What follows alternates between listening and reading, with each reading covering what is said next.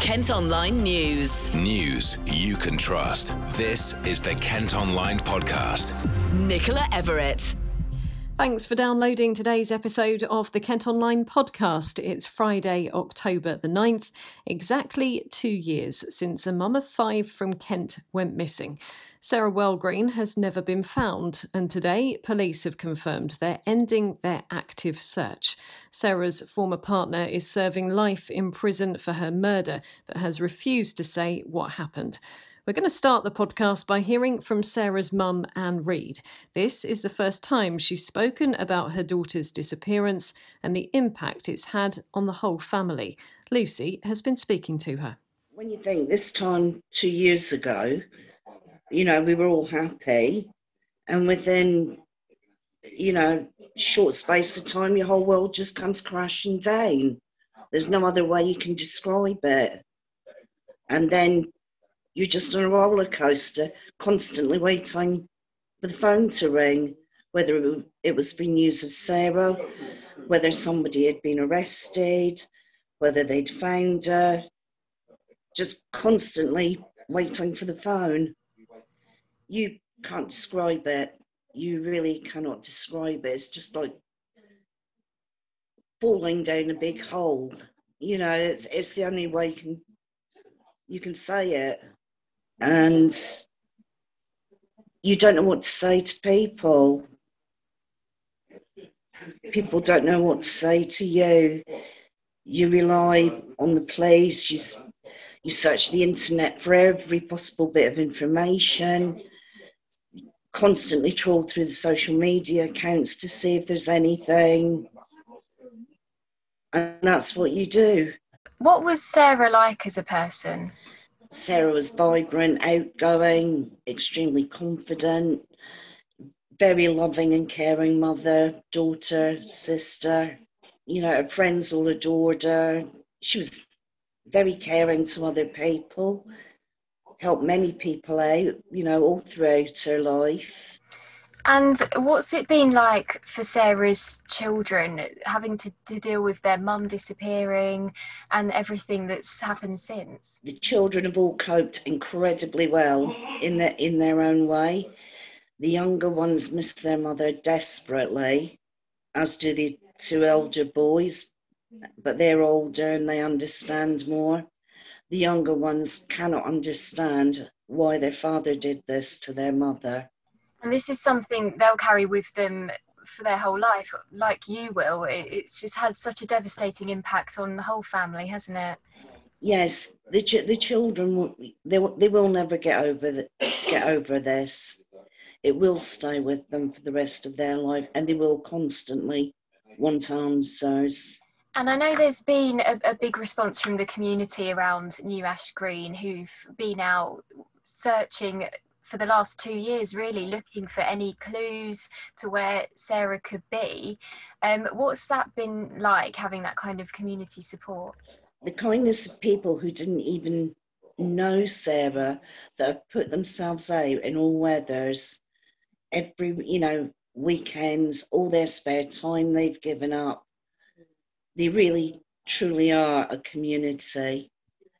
And it's brought 6 people together, and they've started the New Ash Green Community Cupboard, which wouldn't have happened, without this tragedy.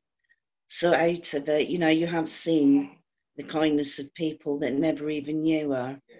And has it made it more difficult to I know you're never going to move on from this, but to come to terms with it at least, not knowing where she is and what happened to her? I guess that's even harder. It is. Usually, when people die or they're murdered, you can have a certain amount of closure because you can have a funeral and you can say goodbye. But in this case, we can't do that. But the only thing I would like to say, people cast their minds back for 2 years and just think of the slightest thing they might have seen that maybe they didn't think was important at the time. It might just spring a memory in somebody. Let's just remind you of this time 2 years ago. 46-year-old Sarah was last seen at her home in Bays's Shaw in New Ash Green. She was living there with her ex, Ben Lacombe. When he was initially questioned about her disappearance, he insisted he'd been at home the night she vanished. CCTV evidence later revealed he'd left the house and travelled to an unknown location. Detective Chief Inspector Ivan Beasley led the investigation into Sarah's disappearance. Unfortunately, I'm really sad to say that we haven't found Sarah to date, and the formal active search that we've been carrying out over 22 months since Sarah disappeared has had to come to an end. It's really sad to have had to make that decision. The huge effort that my investigation team have put in, other officers from all over the country have put in to assist us in trying to find Sarah. The huge effort that we've had from the community support and the searching that's been going on, and from other experts in Kent Search and Rescue, in the Kent Fire and Rescue Service, and other experts in the fields of science and geology and ecology, just to help us try and understand the best ways that we can search. And the terrain and the seasons and the weathers all have a different aspect on how we search, and the best way that we could try and achieve to find Sarah has been a huge, probably one of the biggest search efforts in policing in modern history in the UK. Unfortunately, as I say, we haven't found Sarah, and that element of our investigation has had to come to an end. That said, we are still hopeful. We are still really appealing to the community and to the public that if they do see anything suspicious or unusual, particularly in the area surrounding New Ash Green, Longfield, and if you look at the map and you take that direction south towards the Sevenoaks area, particularly in the rural areas, if anything is seen suspicious or unusual that might be connected to where Sarah may have been hidden, we still want to know, and we will still react to what people can help us find. There is one person that knows exactly what happened to Sarah and knows exactly where Sarah is, and that's Ben Lacombe. And I appeal to him directly to do the decent thing, to have the courage to come forward and tell us where Sarah is.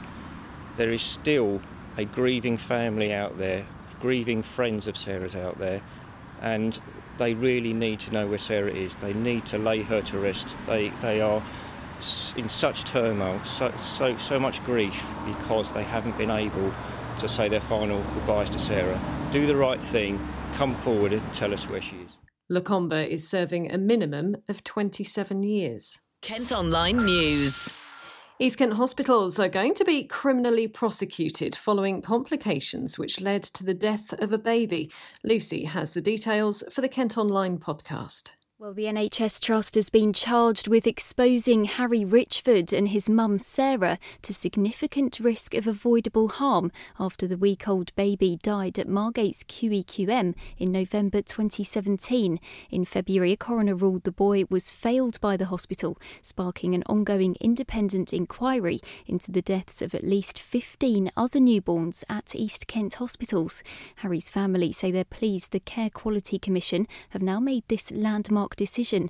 It's the first time this kind of prosecution's been brought over failings relating specifically to clinical care.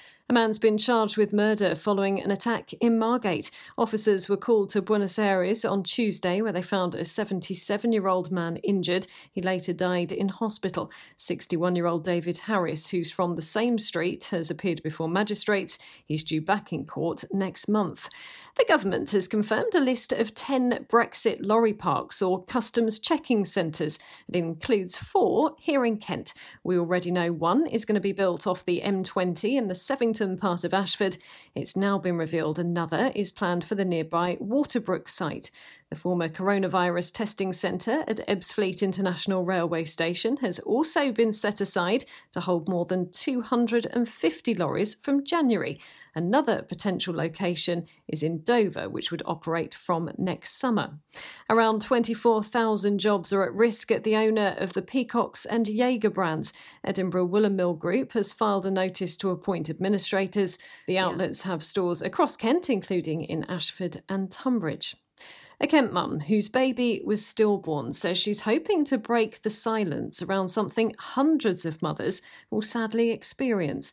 It affects 1 in 4 pregnancies, but it's feared many women may not have had the support they need afterwards because of the current pandemic. Caris Greenbridge from Bourton lost her baby son 3 years ago. Until I lost my son Toby, I myself was probably quite ignorant. You know, I this word stillbirth would not even have crossed my mind. And it's kind of like a world you don't really know exists until you find yourself there. And what I've learned as the years have gone on, and I've done my little charity bits here and there, is that people are happy. So, as an example, people are happy to talk about their grandparents who have passed away. So I could go to someone and say, "Oh, you know, my granddad passed away. I'm really sad about it."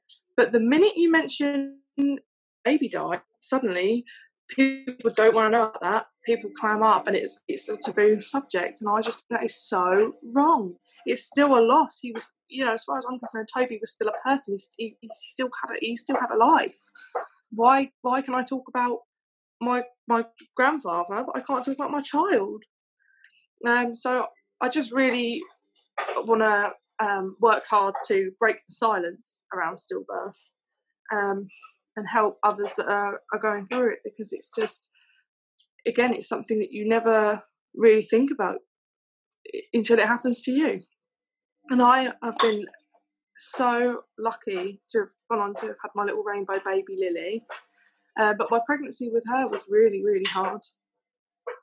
It was a real struggle, because you just think that I didn't believe at the end of my pregnancy I was going to have a baby that was alive. You spend the whole of the pregnancy just waiting for them to die, and it shouldn't be like that. A pregnancy should be happy and joyful, and I think anyone who has lost a baby will learn that and will know that we've forever been for joyful pregnancy, because even if I go on to have another child after Lily, it's never going to be that stress-free enjoyment pregnancy. And I understand that anyone who's pregnant obviously are worried, but I think maybe not on the same level, because I can relate to that from when I was pregnant with Toby.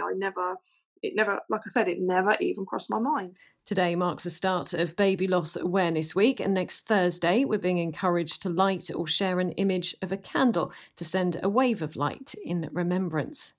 A small number of children at Highworth Grammar in Ashford have been told to self-isolate after someone at the school tested positive for COVID-19.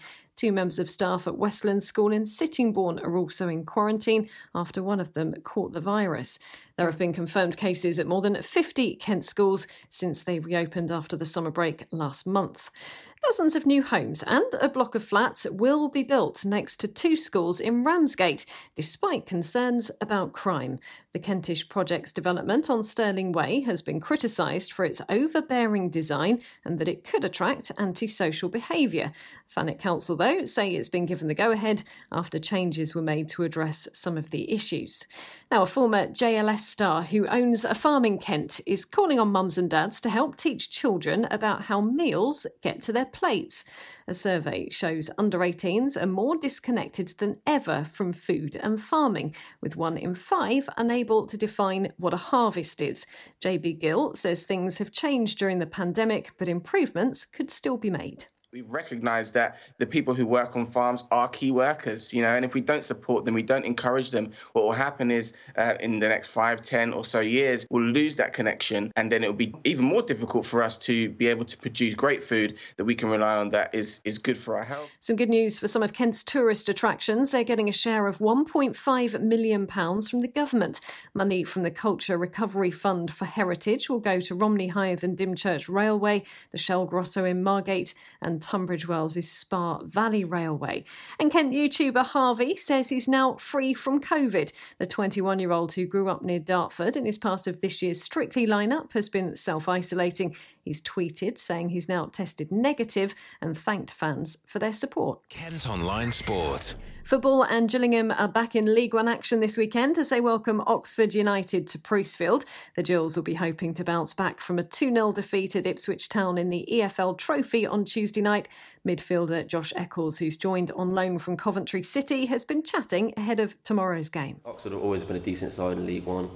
Unfortunate to miss out last year to get promotion to the Championship, but we all know they're a good team, and we can only do what we can do, and that's play our games, they're theirs, and hopefully we can get the 3 points, but if not, try and get our point at least. To be fair, playing without crowd is normal, because in the 23s you don't get that many spectators. So for me, I wanted the crowd to be there to get that experience, to get that feel of the fans being there, and hopefully they can get back soon, but when it's safe to do so.